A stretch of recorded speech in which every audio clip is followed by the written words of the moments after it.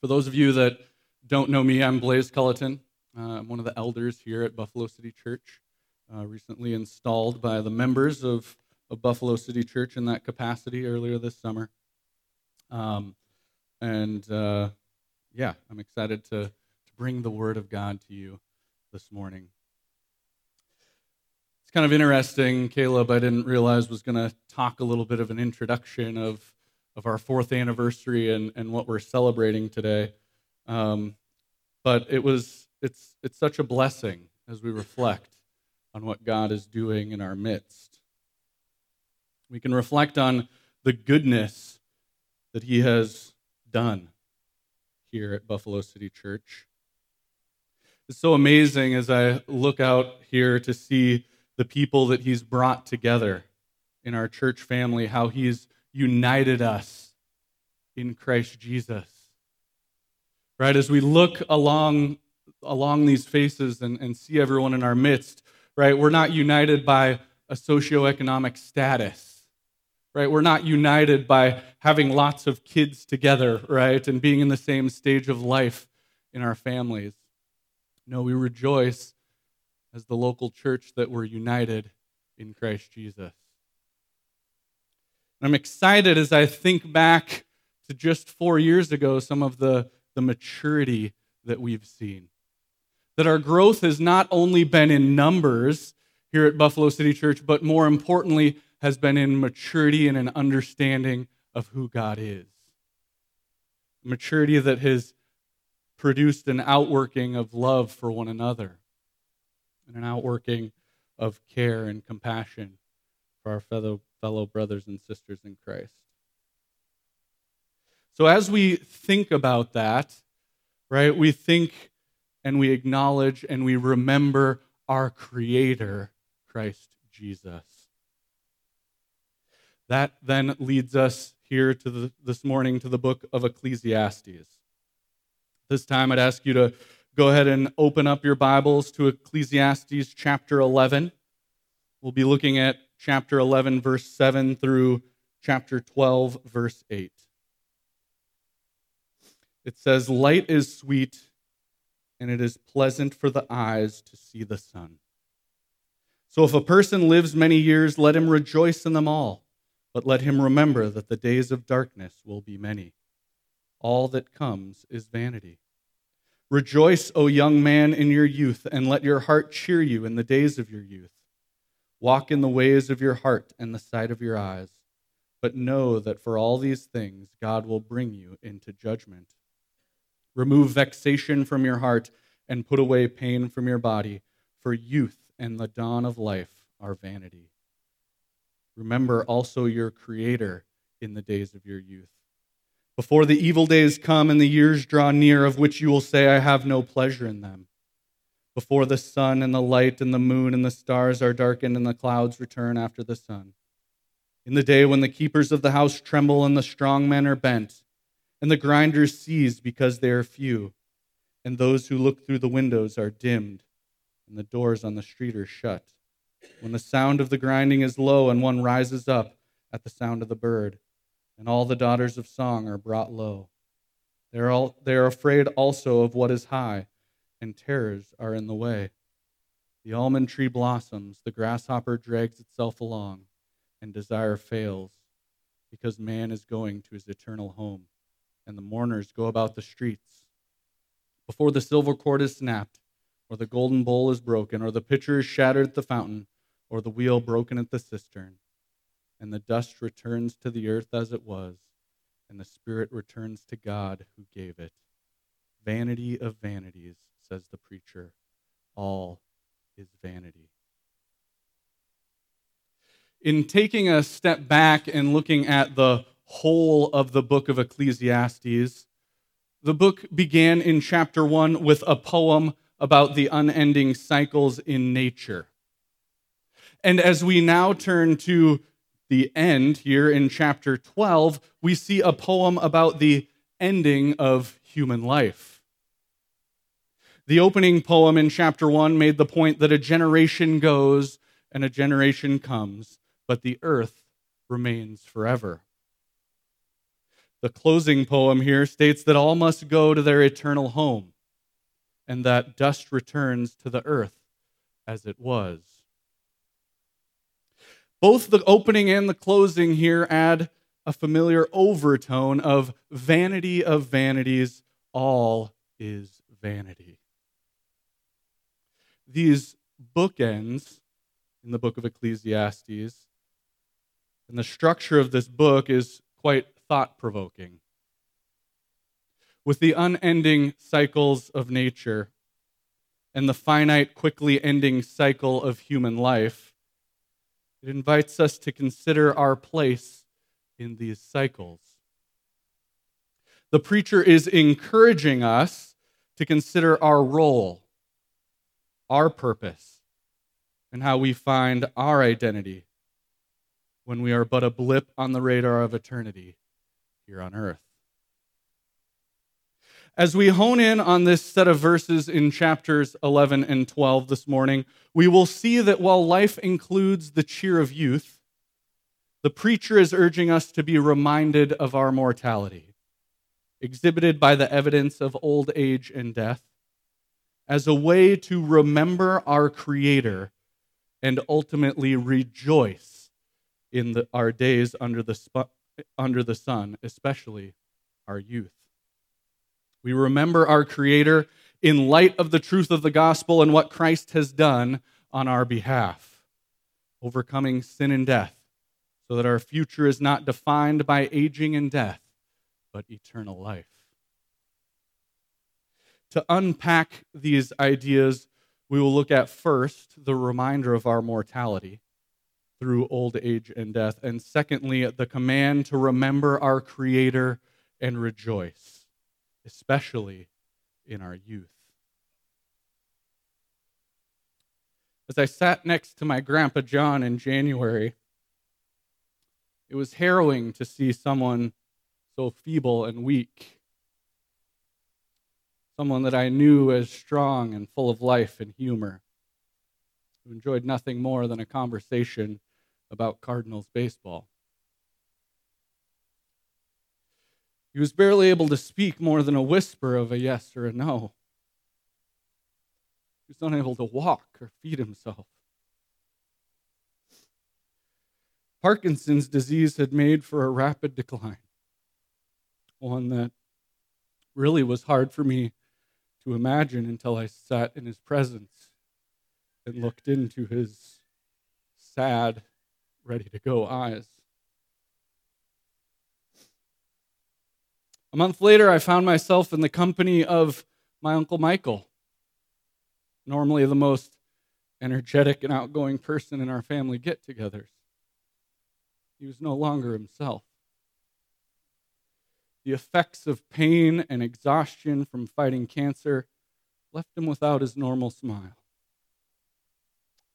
left him unable to hold conversations that he so easily enjoyed. Both my grandpa in January and my uncle in March passed away, and for the first time in quite some time, I found myself in the face and in the presence of physical decline and death. As I began to reflect on my time and experiences with my grandpa and uncle, I found myself wanting to focus on the young, strong, energetic versions of them I once knew. The words and stories that I brought through tears at their funerals were focused on times of youthful energy, vibrant conversation, care, and compassion that they exhibited in their lives. But also, I found myself reflecting on the fickleness of life. The reality and truth of James 4:14 resonated in my heart, yet you do not know what tomorrow will bring. What is your life? For you are a mist that appears for a little time and then vanishes. The vast expanse of eternity, their lives here on earth and mine as well, are but quickly fleeting. My identity and joy is not in my ability to walk, right, God? Surely I would still find purpose and joy if I wasn't able to converse with those around me, wouldn't I? By seeing the suffering and decay, the Lord was spurring me to respond and know that my identity, my purpose, my joy is not in the situations and circumstances of life, but is in Him. In Christ alone. And like in chapter 12, verse 1, I was being asked in this moment of reflection to remember my Creator. And so, similar to my thoughts and experiences with decay and death this past year in the Culleton family, the preacher here in chapter 12 reminds us that challenging and suffering comes with old age, and that we must turn to our Creator before the darkness of old age overtakes. Remember your Creator before the evil days come and the years draw near, of which you will say, I have no pleasure in them. In old age, it is easy to become bitter, skeptical, resentful, that there's nothing anymore worth pursuing unless we have been consistently pointing our eyes to remember our Creator, to see and understand every day His mercy and grace. Remember your Creator before the sun and the light and the moon and the stars are darkened and the clouds return after the rain. Remember your Creator before the day when the keepers of the house tremble, before the strong men are bent, before your grinders cease because there are few, your teeth fall out and don't work, before those who look through the windows are dimmed, your eyesight begins to fail. Remember your Creator before the doors on the street are shut, when the sound of grinding is low and all the daughters of song are brought low, before your hearing begins to fail, and before one rises up at the sound of a bird, when you struggle to sleep and you can't help but rise early. Remember your Creator before new fears develop. In old age, you begin to fear heights because the damage and repercussion of a fall becomes much greater. Before that happens, remember your Creator.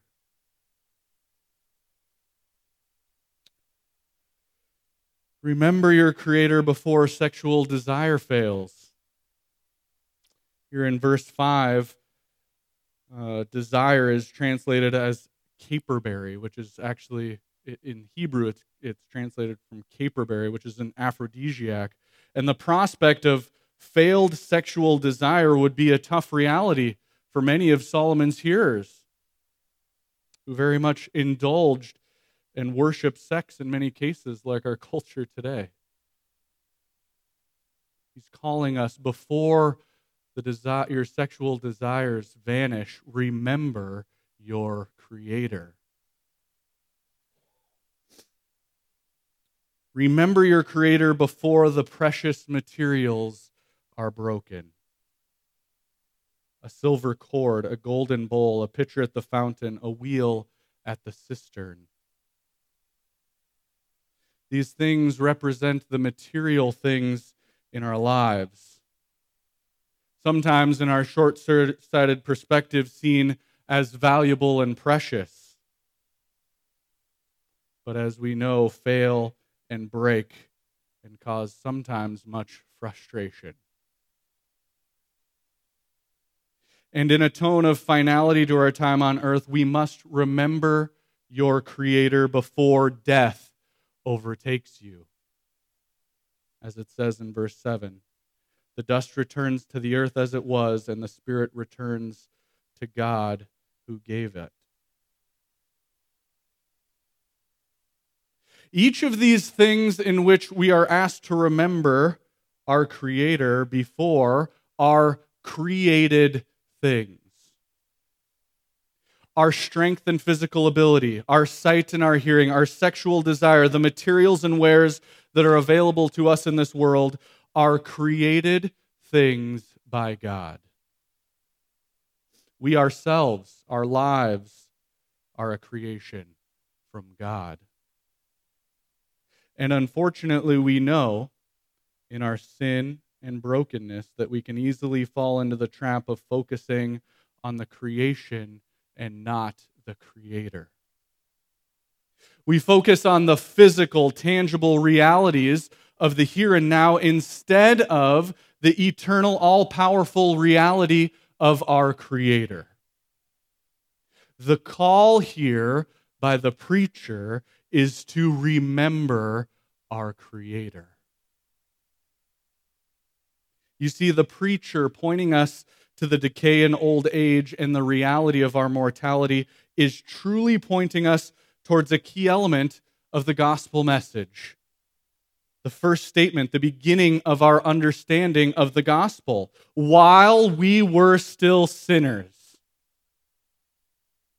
while sin still existed, while we were against God and rebellious, Christ came down from heaven to die a death that we deserved.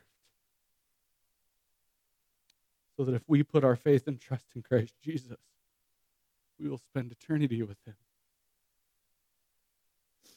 If we aren't willing to humble ourselves and acknowledge that we are sinners in need of a Savior, that we ourselves cannot overcome sin and death, and the reality is pointed out in this poem, we aren't able to accept the gospel, the gift so freely given to us in Christ Jesus.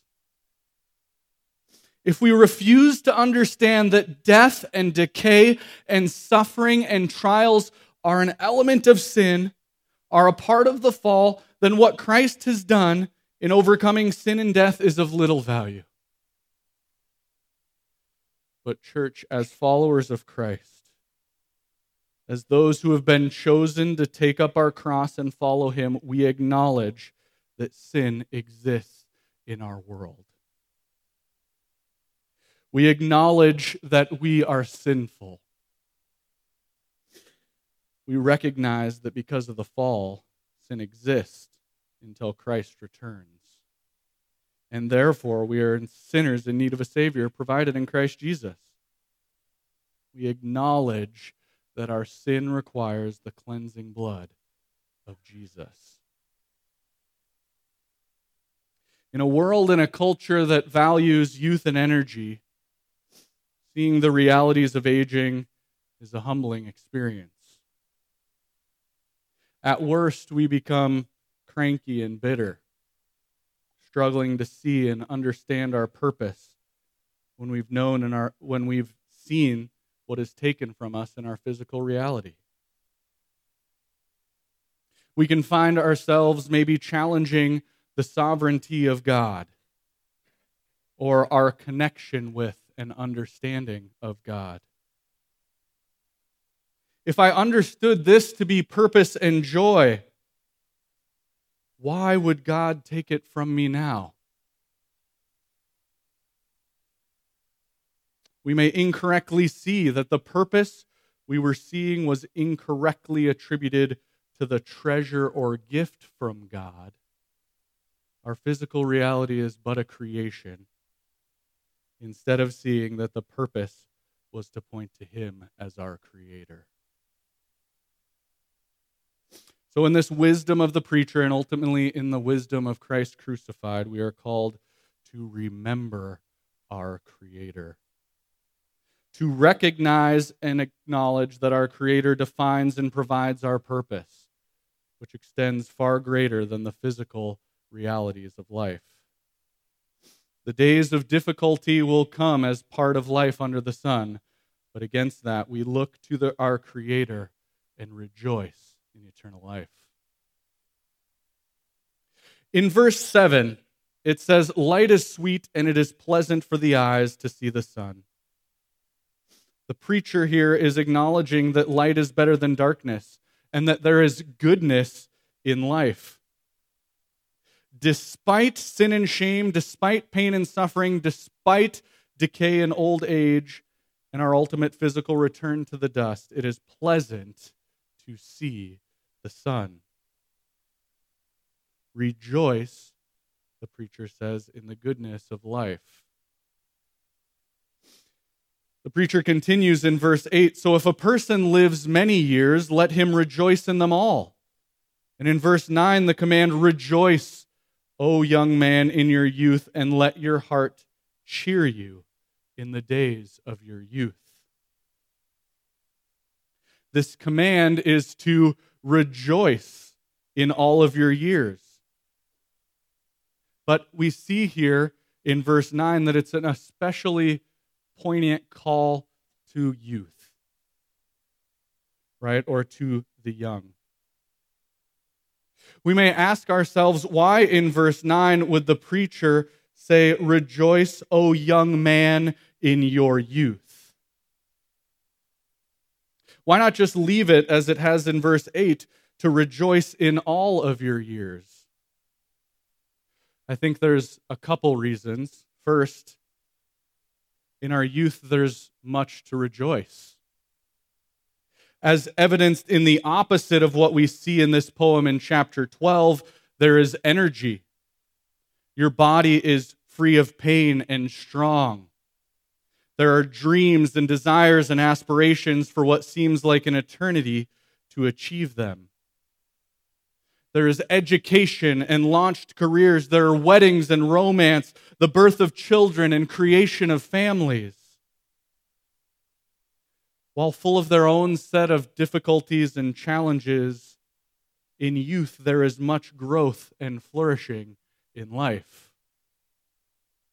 Rejoice, says the preacher, as there is much to rejoice about in the days of your youth. I know for me can be quite convicting. Right? It's easy to see the challenges and difficulties in front of us, the day-to-day challenges and troubles that come with raising young children. But here, this reminds me that the only reason that is difficult is because my eyes are away from Him. That my eyes are pointed away for a brief period from the Creator. So, we rejoice in our youth. But also deeper than the fact that in our youth there is a lot to rejoice about, I think deeper than that, the preacher is describing to the wisdom of patterning our lives around remembering our Creator. That in our old age we will turn to the patterns of our youth.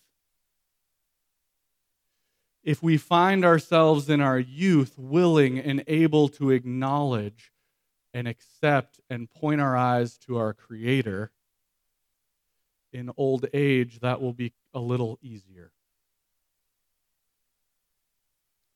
Now, this call to rejoice in all the years of our lives, notably in youth, is actually the 7th time that we see in the book of Ecclesiastes to rejoice.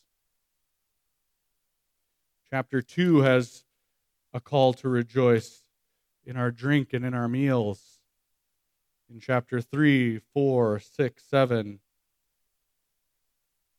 But we see as if we were to look again back at each of these verses, that we rejoice. How? By remembering and ascribing goodness to God. The only way to truly rejoice is not to see and seek favorable circumstances in life, but to see and seek the Creator. Our situation and circumstances will change and wane, but the one who made us does not. The one who made you in his image and likeness loved you so much that he sent his only Son to bear the shame and pain of the cross so that your sins are forgiven.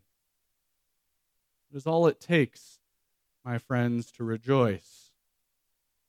Remember your Creator. The preacher here does not say, remember God, but remember Creator. The word Creator reminds us of the one who gives us everything we have. Our Creator made us and gave us life. Our Creator created family and friends and the church to support and surround us. Our Creator made this beautiful expanse of the world for us to live in and to reside over. As the preacher mentions earlier in Ecclesiastes, our Creator gives us wisdom and knowledge and joy. He gives us wealth and possessions and enables us to enjoy them abundantly. Now remember, in Christ Jesus, we are made new creations. We have been born again through Jesus Christ. Until Jesus returns, he wants us to remember him by keeping his commandments, by celebrating the Lord's Supper, by writing his word on our hearts, and connecting in Christian community. We can take heart by remembering that he is always with us to help us remember him. In Matthew 28:20, you're reminded right after the Great Commission, he says, remember, I am with you always to the end of the age. Continuing back here in the text, we look at verse 10. Remove vexation from your heart and put away pain from your body. To rejoice, we can look to our Creator to remove annoyance, frustration, and worry. We see the parallel to rejoice and the calling on the Lord to remove anxiety in the Apostle Paul's letter to the Philippians, chapter 4, verses 4 through 7. It says, rejoice in the Lord always. Again, I say, rejoice. Let your reasonableness be known to everyone. The Lord is at hand. Do not be anxious about anything, but in everything by prayer and supplication with thanksgiving let your requests be made known to God. And the peace of God, which surpasses all understanding, will guard your hearts and minds in Christ Jesus. Through prayer and supplication with thanksgiving, we allow the Lord to remove vexation and rejoice. And although we're called to rejoice in our youth by remembering our Creator, there are a couple cautions here that I don't want to skip over in verse 9. It says, rejoice, follow the passions of your heart, right? But remember and know that for all these things, God will bring you into judgment. The preacher reminds us here that the Lord is a righteous judge, and he can only tolerate perfection in his presence. We're invited to follow the inclination of our heart and the desire of our eyes, but are called to do so in life and love. As followers of Christ, we know to seek joy in what God has provided, not in ways that can only lead to pain and sorrow. Jesus has laid out many commandments to allow for responsible pleasure. And when Jesus returns, we will greatly rejoice in his presence. But here on earth, by remembering our Creator, notably in our youth, we can rejoice. In conclusion, I think we can circle back around to what this text is truly telling us about who God is. As the whole of the Bible is about who God is and the redemptive history of his people, this text here tells us much about God, and in light of that, who we are and how we are to respond. I think there's a handful of things. God has shown us that God, not us, or God is eternal. Right? That our time here on earth might be finite, but God is not. I think we see here that God is creator, with which we can rejoice in his creation. God has created all things. We see here, as we just talked about in verse 9, that God is a righteous judge. That God is a present help in time of need, able to remove annoyance, frustration, and worry. And as we acknowledge who God is in this text, we can't help but be in awe. So thankful for who he is and what he has provided. Rejoice in what Christ has done on our behalf. That we've been given eternal life in Christ Jesus. So with that, I invite us to consider a couple things here in conclusion throughout the rest of our week this week. First, I ask us to reflect on our mortality and sin. Spend some quiet moments with the Lord asking yourself, are there areas in my life that I haven't given to the Lord? Are there created things that I'm putting my faith and joy and trust in when I should be putting those in Christ and Christ alone? Secondly, I encourage us to reflect on the righteous judgment of God and the price paid by Christ Jesus for our sin. We serve a righteous God. But we can be encouraged by what we see in Romans chapter 6, verses 21 through 23, which says, "But what fruit are you getting at that time from the things of which you are now ashamed? The end of those things is death. But now that you have been set free from sin and have become slaves of God, the fruit you get leads to sanctification and its end, eternal life. For the wages of sin is death, but the free gift of God is eternal life in Christ Jesus our Lord." Again, I encourage us to reflect on the righteous judgment of God and what we have in Christ Jesus to take on the wrath of that judgment. I ask us to remember our Creator through his word. Unlike the initial hearers of Solomon's sermon, we have the whole of Scripture with which to know and remember our Creator. Invest yourself in knowing the Word of God. Reading, studying your Bible, and writing the Word of the Lord on your heart. Spend time in prayer, meditating on his Word, quiet time in the presence of the living, enduring Word of God. Folks, I don't have to say this. You know. But I'm inclined to encourage us to go deeper in the Word of God. To spend time with our Bible. There are some of us in here this morning who are neglecting personal time in the Word. Neglecting time with other followers to be spurred on in love and good works. It's impossible for us to remember our Creator unless we are consistently washing ourselves in the Word. Please, I implore us, commit yourself, recommit yourself, decommit yourself to something that is not life-giving as the Word of God is.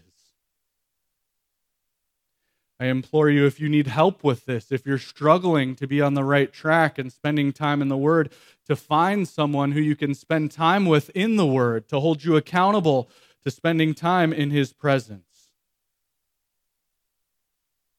Folks, we can only remember our Creator through His Word. Also, I encourage us to remember our Creator through Christian connection. Press into the church. Allow yourself to be pointed to your Creator by those in your midst. I know making time for other people is difficult. We get in our routines of life, focused on our own priorities, but I ask us, church, to find deeper connection with those to our left and to our right. Avail yourself to other members of the local church so we can help point each other to our Creator.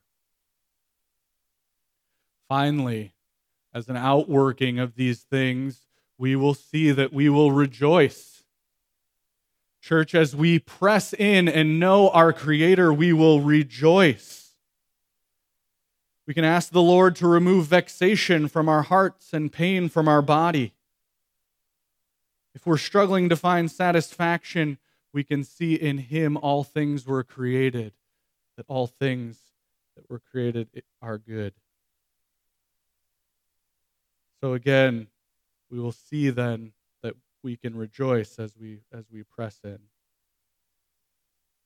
So while life includes the cheer of youth, the preacher is urging us to be reminded of our mortality, exhibited by the evidences of old age and death, as a way to remember our Creator and rejoice in our days under the sun, especially in our youth.